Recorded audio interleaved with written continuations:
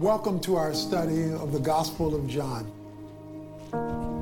I have fallen in love with the work of Paul as I've studied the book of 1 Corinthians, and I believe you will too. This is where Jesus taught, in Capernaum. And you have to understand this scene. The Lord is my shepherd. And over the next 6 weeks, we're going to look deeply into the 23rd Psalm. Right Now Media. It's for groups. It's for personal devotion. It's for parents. The bullseye of parenting is to raise children who become like Jesus. It's for kids. This is Phil. We're digging into the Bible, which, as we've mentioned, is more than just a book. It's for tough times. So when you recognize that you're trying to have a conversation with your spouse and they're not ready to talk, it's not helpful to keep pressing them. It's for every phase of life. If you've made mistakes with money, you know what that makes you? Over 12. And now, it's yours. We've purchased a Right Now Media subscription for everyone in our church. So check your inbox for the digital invitation and download the app for instant access to thousands of biblically based videos. Get equipped. Get inspired.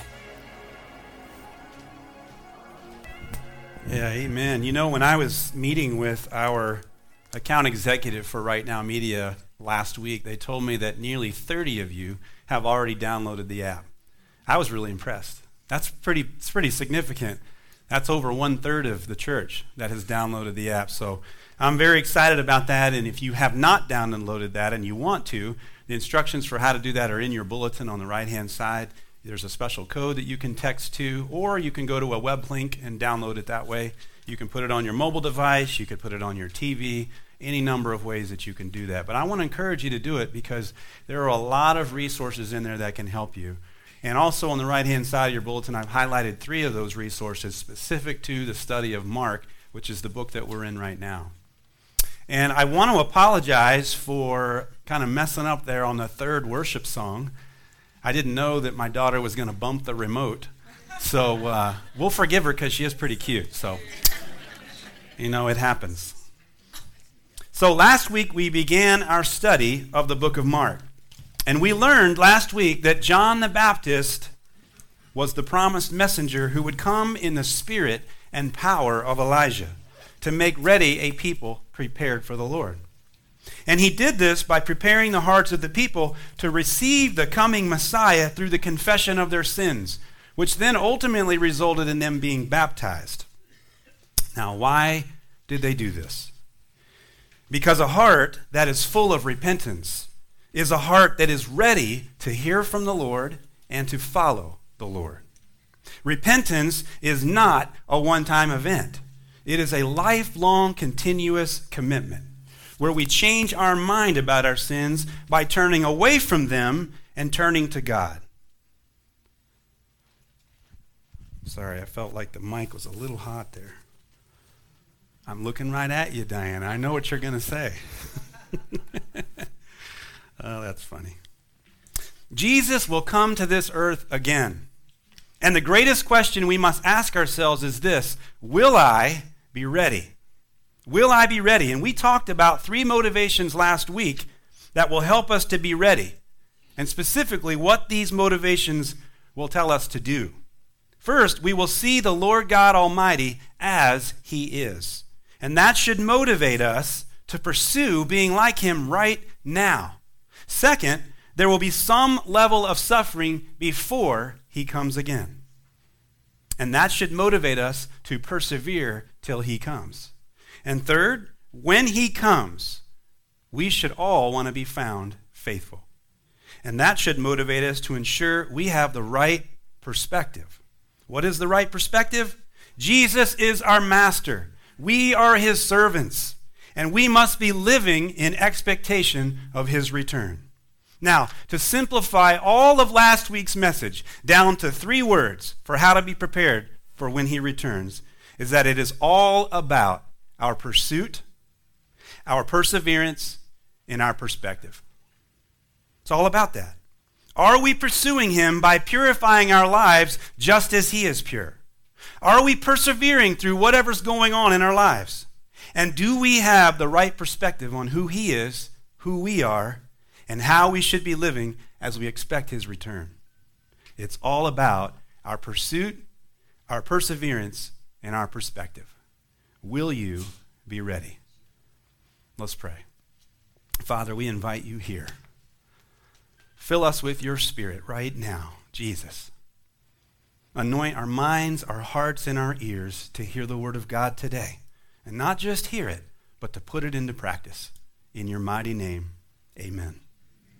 So the title for today's message is Prepare for Battle. Prepare for battle. Last week was all about, are you ready? This week is Prepare for Battle.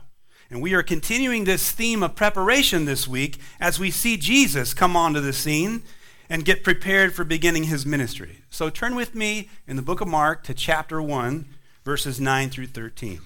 Last week we looked at verses 1 through 8. Today we'll look at the next 5 verses. Mark chapter 1, beginning in verse 9. If you don't have a Bible, we've got them here on the bookshelf. You're welcome to borrow. You can follow along on the screen, your mobile device, but I encourage you to follow along. So Mark says here, beginning in verse 9, in those days Jesus came from Nazareth in Galilee and was baptized in the Jordan by John. As soon as he came up out of the water, he saw the heavens being torn open and the Spirit descending on him like a dove. And a voice came from heaven, "You are my beloved Son. With you I am well pleased."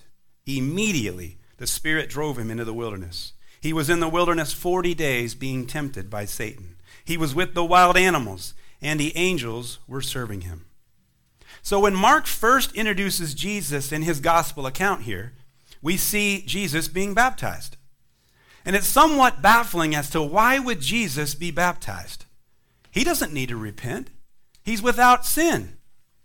He is perfect in every way. So why would the sinless, spotless Lamb of God be baptized?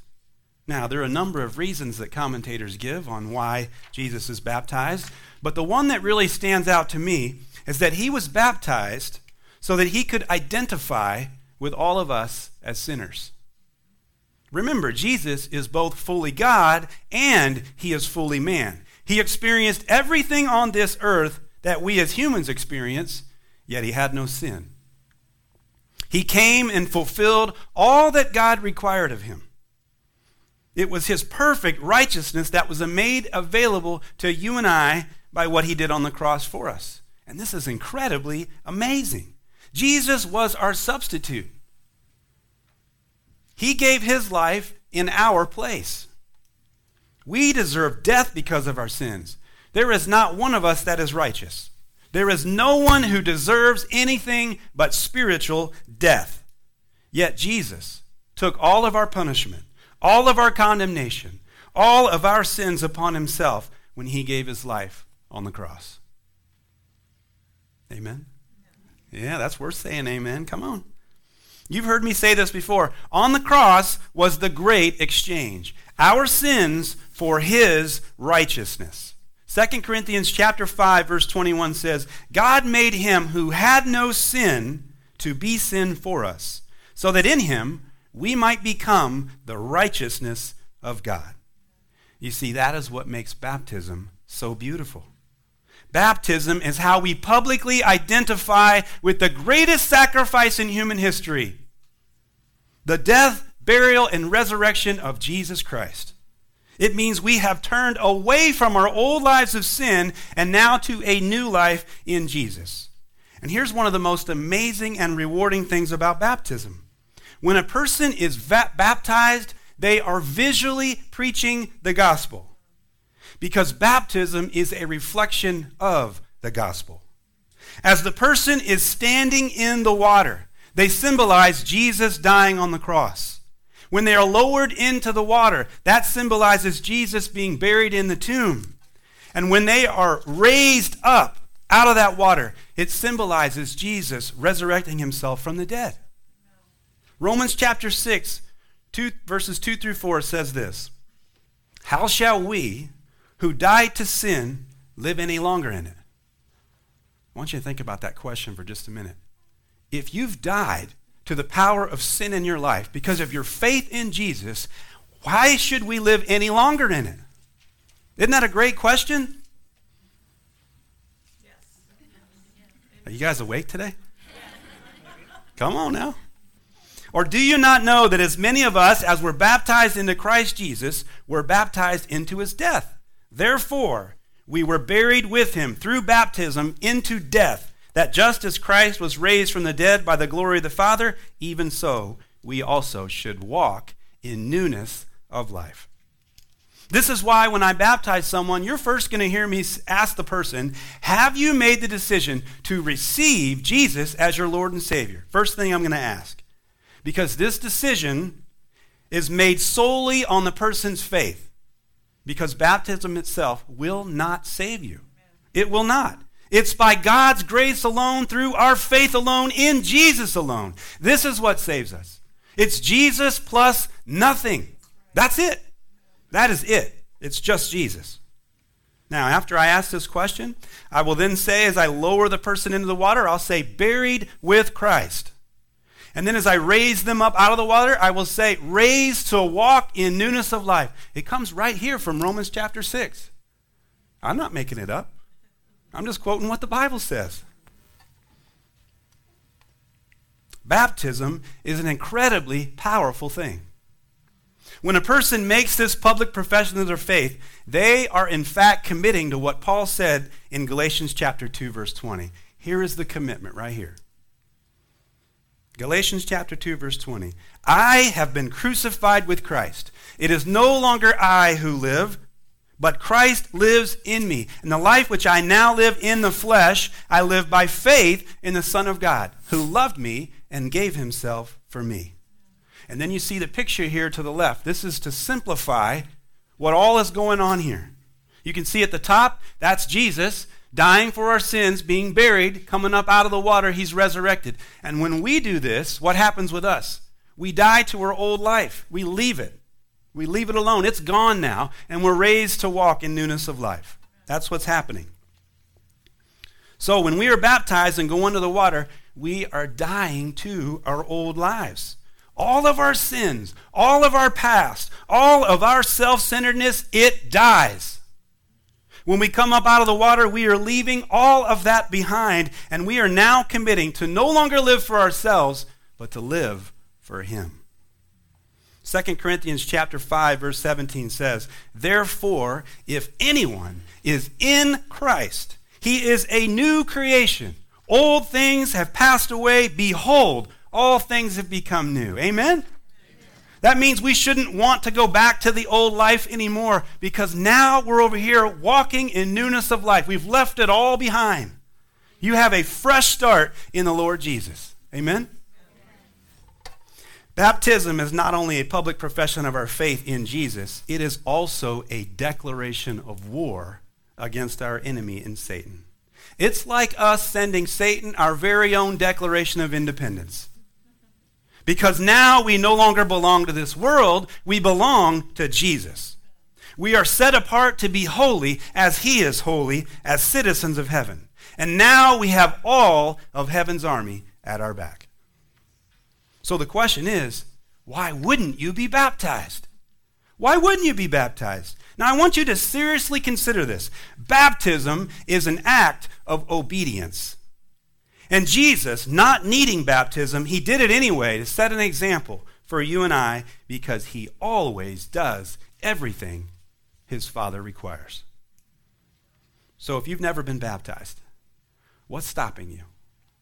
I want you to ask that question of yourself today. What is stopping you? What's stopping you from obeying the Lord in baptism? Please search your heart and seriously ask yourself this question. Or maybe you have been baptized in your past. Maybe somewhere along the way you were baptized. But then you got off that narrow path and you wandered off. And you're now ready to come back. You're now ready to repent and return to the Lord. There is nothing stopping you from being baptized again. I don't care if you've been baptized 5 times. It does not matter. If you want to rededicate your life to Jesus by being baptized, then praise the Lord. Do it. If you were ever part of a denomination in which baptism was not full immersion all the way down under the water, maybe it was a sprinkling of water, maybe it was pouring water on your head, or maybe you were so young you don't even remember. Listen to me. That is not biblical baptism. It is not. Let me show you. Let's return to our text, Mark chapter 1, verse 10. Notice what Mark said here. He said, as Jesus came up out of the water. In other words, Jesus was fully immersed in the water. John didn't sprinkle water on him. John didn't pour water on his head. No, he was fully immersed. Also, Jesus was 30 years of age when this happened. Now, there's nothing special about the age 30 per se as it pertains to baptism. The point that I want to make here is that Jesus was old enough to make the decision himself. It wasn't his parents' decision. It was his. And it should be yours too. So if you want to be obedient to the Lord as Jesus was, then get baptized. If you want to publicly declare your faith, or if you want to rededicate your life to Christ, then get baptized. If you want to send Satan your Declaration of Independence, then get baptized. May nothing stand in your way of making this profession of your faith. Listen to me. The sign-up sheet for baptism is right over there on that table. So if the Holy Spirit is prompting you, I want to encourage you to obey what he's telling you. Put your name on that list. The only thing stopping us from doing the baptism today is that I ordered a heater last night for the stock tank that's in the storage shed. Thanks to Bob Baker. Bob, are you here? Is he here today? He sent me the link last night for how to heat the stock tank. So let that not be a barrier to you if you're concerned about how cold it is, because it's going to be warm. All right? So sign up right there. I'm encouraging you to do that. Now, the next thing that happens in our text is in verse 10, and it is very interesting. Watch this. After Jesus came up out of the water, the heavens are torn open. The Greek word that's used here, and I would mention what that Greek word is, but I'll be honest with you, it's very difficult to pronounce for me, okay? So I don't know that it matters what that actual Greek word is, but the Greek word that is used for these words torn open is the same word that Mark uses later in his book when he describes the curtain or the veil in the temple that was torn. It was the one we sung about in our worship song this morning. That was the veil that was torn from top to bottom the moment that Jesus died on the cross. The significance of the curtain being torn is that we now have direct access to God through Jesus. No longer do we have to go through a mediator and a high priest who was the only one who could go behind the curtain into the temple, into the Holy of Holies. God tore the curtain to say, hey, I'm doing something new. And now you can come to me through my Son anytime and anywhere. So this same word for torn open is used to describe the heavens being torn open as Jesus comes up out of the water at his baptism. To me, this is like Jesus making this grand entrance into the world scene as the Son of God. Now, I don't know if you've ever seen a homecoming football game, but isn't it cool when you see the home team run out onto the field? And what do? They run through that huge sign that says, "Go Team" on it. What happens? It's torn open as the team comes out onto the field. This, to me, is similar to what's going on right here as the heavens are torn open. Also, I think that Mark using the same word here to describe the veil or the curtain of the temple being torn, that's not by accident. God doesn't do things by accident, does he? The tearing open of the heavens could very well be God saying, I'm about to do something entirely new through my Son. Remember, there had been no revelation from God in a very long time. In fact, it had been 400 years of silence since the people had heard from a prophet. And then John, as a prophet, comes onto the scene to prepare the way of the Lord.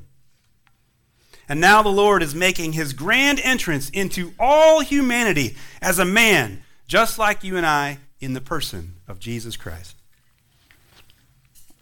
And the next thing that happens is the Spirit of God descends down through the torn open sky to rest upon Jesus like a dove. And so the voice of God says, "You are my beloved Son. With you I am well pleased." Now, the voice of God was actually a fulfillment of prophecy. It was a combination of what was said in Psalm chapter 2, verse 7, and Isaiah chapter 42, verse 1. So the psalmist said here in Psalm 2:7, he said, I will proclaim the Lord's decree. He said to me, you are my son. Today I have become your father. And then in Isaiah chapter 42, verse 1, the prophet Isaiah says, this is my servant. I strengthen him. This is my chosen one. I delight in him. In other words, I am well pleased in him. I have put my spirit on him. He will bring justice to the nations. You see, this is an amazing moment right here. Not only was this prophecy fulfilled, we can now see the Holy Trinity in action. You have the Holy Spirit coming down from heaven to rest upon the Son of God. You have the Father identifying his Son. And you have Jesus as the Son, humbling himself in baptism. This is amazing. All three persons of the Godhead are seen right here in this text, the Father, Son, and Holy Spirit. This event marks the beginning of Jesus' ministry, and what a grand entrance that must have been. Now, there's some debate concerning what others who witnessed Jesus' baptism might have seen or heard.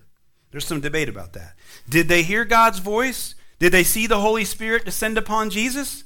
We don't know for sure, but we do know John the Baptist's testimony because it's revealed to us in John chapter 1, verses 32 through 34. Now, just to clarify this is the Apostle John writing the Gospel of John, and he's about to quote what John the Baptist said. John the Baptist, the Apostle John, two different people. Okay? So here's what's going on. Verse 32.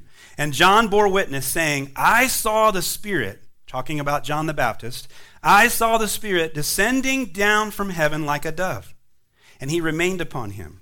I did not know him, but he who sent me to baptize with water said to me, upon whom you see the Spirit descending and remaining on him, this is he who baptizes with the Holy Spirit. And I have seen and testified that this is the Son of God. What a testimony this must have been. Can you imagine seeing this play out right before your eyes? Can you imagine this? The Son of God, the promised Messiah that everyone has been waiting for, is now here. And his first act in preparing to begin his ministry is baptism. He didn't need to be baptized. He had nothing to repent for. There is no reason for him to be baptized. But he humbled himself in obedience to God, to identify with you and I as his creation. Some of you may need to humble yourself in obedience to God and be baptized. Again, sign-up sheet's right over here. Water will be warm. He provided an example for us, doing himself exactly what you and I must do. This is a God who doesn't just sit in heaven and shout his love to you and me. No, he comes himself to this earth to show you his love. No, he personally comes to us. He lives among us. He lives as one of us, and he died for all of us. Friends, that is the good news of Jesus Christ right there. And what wonderful news it is, because it is the power of God to all who believe. Am I the only one today? Come on, that is exciting right there. Now, let's jump back to our text in verse 12. Mark here uses his favorite word, immediately, right? This is the word I said last week when I introduced the book of Mark that is used more than 40 times. Mark jumps from one action scene to another using this word. Jesus is baptized, he receives the Holy Spirit, and immediately the Spirit leads him into the wilderness. Now, there's a very important detail that Luke mentions in his gospel that we don't see here in Mark about this same event. And it comes from Luke chapter 4, verse 1. Here's what Luke records. He says, Then Jesus, being filled with the Holy Spirit, returned from the Jordan and was led by the Spirit into the wilderness. So before Jesus goes into the wilderness, he is filled with the Holy Spirit. Now, we know from our text that in the wilderness is where Jesus faces temptation by the devil. I just want to point out that before Jesus engages in battle with the enemy, he is first filled with the Holy Spirit. This is a lesson for you and me. This is where our strength comes from, and it's where all the power rests in defeating the enemy. So to be prepared for battle, we need to ensure we are filled with the Holy Spirit. So the question is, how can I be filled? First, let me say there is a difference between having the Holy Spirit and being filled by the Holy Spirit. There's a big difference. Having the Holy Spirit, that happens the moment you receive Jesus as your Lord and Savior. So it happens at salvation. Being filled with the Holy Spirit is an ongoing part of your faith walk. We receive the Holy Spirit the moment we, through our faith, receive Jesus. Now, Ephesians chapter 1, verse 13 says this, "In him you also were sealed with the promised Holy Spirit when you heard the word of truth, the gospel of your salvation, and when you believed." So, having the Holy Spirit happens the moment we hear the gospel and then we believe the gospel. Having the Holy Spirit is entirely different than being filled with the Holy Spirit. To be filled with the Holy Spirit is an ongoing part of our relationship with God. Now, it's simply us submitting to the Holy Spirit's lead in our lives, or control. That's what's going on. So, when we're filled with the Holy Spirit, we allow the Holy Spirit to lead. That's what's going on. We allow the Holy Spirit to lead. And then we are empowered, we experience renewal, we have boldness to share the gospel, and we are free from the power of sin. The key to being filled with the Holy Spirit is obedience. That's the key right there. It's all about obedience. To be filled with the Holy Spirit is to demonstrate the fruits of the Spirit, right? That's to demonstrate all that in your lives. Love, joy, peace, patience, kindness, gentleness, and self-control. You see, that's the fruit. That's what should be shown. That is the evidence, right? When we're filled with the Holy Spirit. Now, the Apostle Paul, he said this about being filled with the Holy Spirit in Ephesians chapter 5, beginning in verse 15. Here's what he said. He said, "Pay careful attention then to how you walk." In other words, pay careful attention to how you live. Not as unwise people, but as wise, making the most of your time, because the days are evil. So don't be foolish, but understand what the Lord's will is. What's the Lord's will? Here it comes in the next verse. Don't get drunk with wine, which leads to reckless living, but be filled by the Spirit. There's the will of God for you. Be filled with the Spirit. Now, what does that look like in your lives? Here it is. Verse 19, "Speaking to one another in psalms, hymns, and spiritual songs, singing and making music with your heart to the Lord, giving thanks always for everything to God the Father in the name of our Lord Jesus Christ, submitting to one another in the fear of Christ." So how we walk in our Christian life is incredibly important. To be filled with the Holy Spirit means we need to walk in step with the Holy Spirit. It's the Lord's will for us to be filled with the Holy Spirit. So we then need to submit and allow him to lead. Now, I love how this passage ends. It ends with the fear of the Lord. You want to be filled with the Holy Spirit? Then fear the Lord. Fear the Lord. What Paul is saying comes right near the end of Ephesians chapter 5. He first says you must be filled with the Holy Spirit. And then, once we're filled, we're then to submit to one another in the fear of the Lord. And then he goes into talking all about submission. He talks about how to walk this out in our relationships. Husbands to wives, wives to husbands, children to parents, employees to employers, and employers to employees. And right after that is when we get to his teaching on spiritual warfare in Ephesians chapter 6, verses 10 through 18, which we already unpacked together in our basic training message series just a little bit ago. The point I'm making here is that to be prepared for battle, we need to be filled with the Holy Spirit. And to be filled with the Holy Spirit is to be led by the Holy Spirit. This is exactly what happens to Jesus. Watch this. We go back to where we started in Luke chapter 4, verse 1, where we see that the key to being filled with the Holy Spirit is to be led by the Holy Spirit. Then Jesus, being filled with the Holy Spirit, returned from the Jordan and was led by the Spirit into the wilderness. This is how Jesus was prepared for battle. First, he obeyed his Father's commands by being baptized. Then he is filled with the Holy Spirit by yielding his will to that of his Father's. Now he is ready to do battle. So let's return to our text in Mark chapter 1, verse 12. Immediately, the Spirit drove him into the wilderness. He was in the wilderness 40 days, being tempted by Satan. He was with the wild animals, and the angels were serving him. Now, I love this because it shows that Jesus went on the offense, being led by the Spirit. He didn't sit around and wait for the enemy to come to him. No, he took the battle to the enemy by going on the offense. He didn't avoid the wilderness. He went straight into it. Now, if we read this same account in the other Gospels, we'll also find that Jesus fasted for 40 days. Now, what's the significance of that? He was telling his flesh who's in charge. He was telling his flesh who's in charge. Some of us need to remind our flesh who's in charge. Because if we don't keep it in check, it can lead us into all kinds of sin. Our flesh is the complete opposite of the Spirit.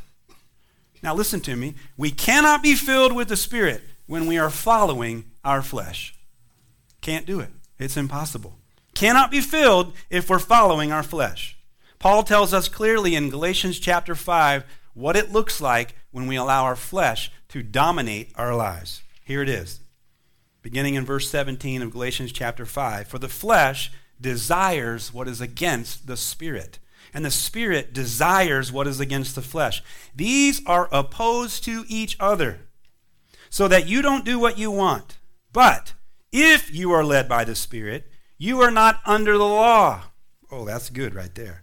If you're filled with the Holy Spirit, in other words, because being filled and led by, same thing, you're not under the law. Right? That's what it's saying. Now, verse 19. Now, the works of the flesh are obvious. Here they are. Sexual immorality, moral impurity, promiscuity, idolatry, sorcery, hatred, strife, jealousy, outbursts of anger, selfish ambitions, dissensions, factions, envy, drunkenness, carousing, and anything similar. I am warning you about these things, as I warned you before, that those who practice such things will not inherit the kingdom of God. This is serious. In fact, Romans chapter 8, verse 13 says that if we live this way, we will die. Right? If we live this way, we will die. That's talking about spiritual death. Next week, I'm going to remind you guys, as we go back to Genesis, what did Satan say? What did he say in the garden? No, you won't die. It's the same lie being propagated today. And God's word is completely the opposite. Romans 8:13 says, if you live that way, you are going to die. So, if we've given our lives to the Lord, then we should be living according to the Spirit, not the flesh. So why do we need to be filled with the Holy Spirit? I don't know about you. I've got a leak. All right? That's why I need to be filled, because one day I'm filled, the next day I'm almost on empty. I've got a leak. That's what's going on. I wonder if some of you have a leak too.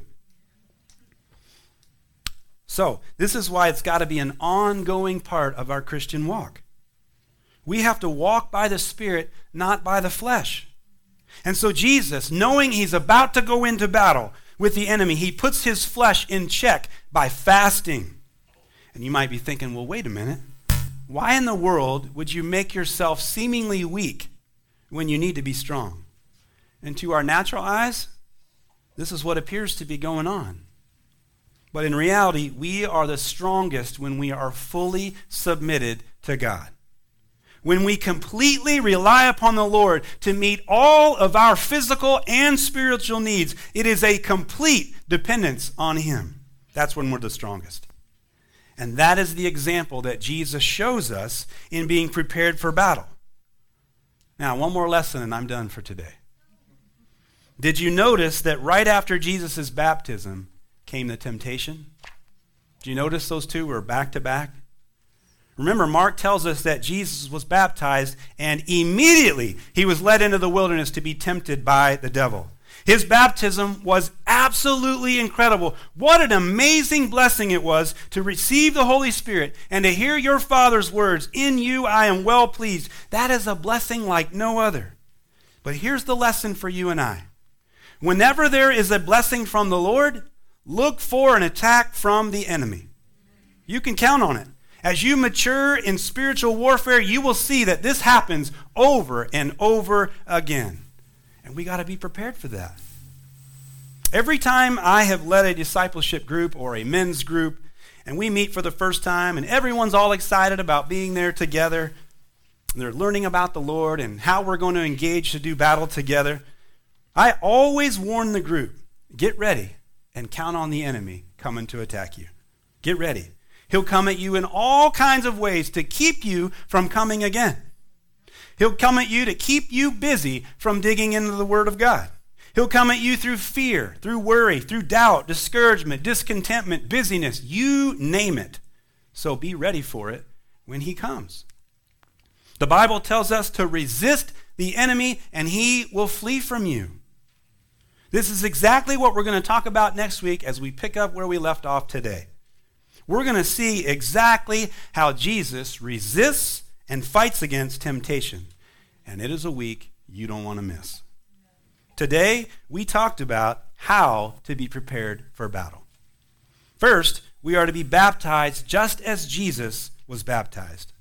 Baptism does not save us, but it does empower us because we are visually preaching the gospel when we are baptized. Next, we are to be filled with the Holy Spirit. This is simply us submitting to the Holy Spirit, allowing him to lead and control our lives. And we cannot be filled with the Spirit if we are following our flesh, because those two are polar opposites. And the last thing we need to do is to prepare for battle, is to understand that after every blessing from the Lord comes an attack from the enemy.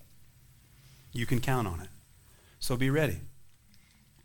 Next week, we'll see how to do battle. This week was all about being prepared for it. Before Jesus began his ministry and took on the enemy, he was first prepared through baptism and was filled with the Holy Spirit. How about you? Are you prepared for battle? Let's pray. Thank you, Jesus, that you have given us everything we need in the Word of God. Everything. How to fight, how to be ready, how to be prepared, all of it's right there. I pray today, Jesus, that this doesn't become another message that we hear and we put it on the shelf and walk away. I pray, Lord, this becomes life-changing for us to be prepared because the fight is real. There is an invisible war going on all around us right now, and the stakes couldn't be higher. It is so frustrating, Lord, to look out there and see what seems like the enemy winning. And we know that he doesn't win in the end. But right now, in this battle that we're in, Father, we just pray, Holy Spirit, for your lead. We want to be filled with the Holy Spirit. We want to walk in obedience to you, walking according to Spirit and not the flesh. Father, if there's someone here today that is ready to repent from a life of rebellion, or maybe they've walked away from you, or maybe they've never even made a commitment to follow you, Holy Spirit, would you draw them to you to have a relationship with you starting today? I pray that there'll be nothing that keeps them from making that decision today. Lord, remove all the barriers, all the fear, all the worry about it. Come, Holy Spirit, fill this room. Anoint us with your presence, Jesus. We pray for life change. We love you. We thank you. In Jesus' mighty name, amen. So if you're here and you need prayer of any kind, maybe you're struggling with something, you want to be released of it, you want deliverance from something, I'm here. I'd love to pray with you. Maybe your action item from today's message is, I need to get baptized. I want to rededicate my life to the Lord. I've been baptized before, but I'm going to do it again, and I don't care what people think. Maybe that's you. The list is right there. So feel free to sign up. I'll be up here. I'd love to pray with you, but thank you. God bless you. Come back next week because we're going to talk about how to fight to win. That's the title of next week's message, How to Fight to Win. God bless you guys.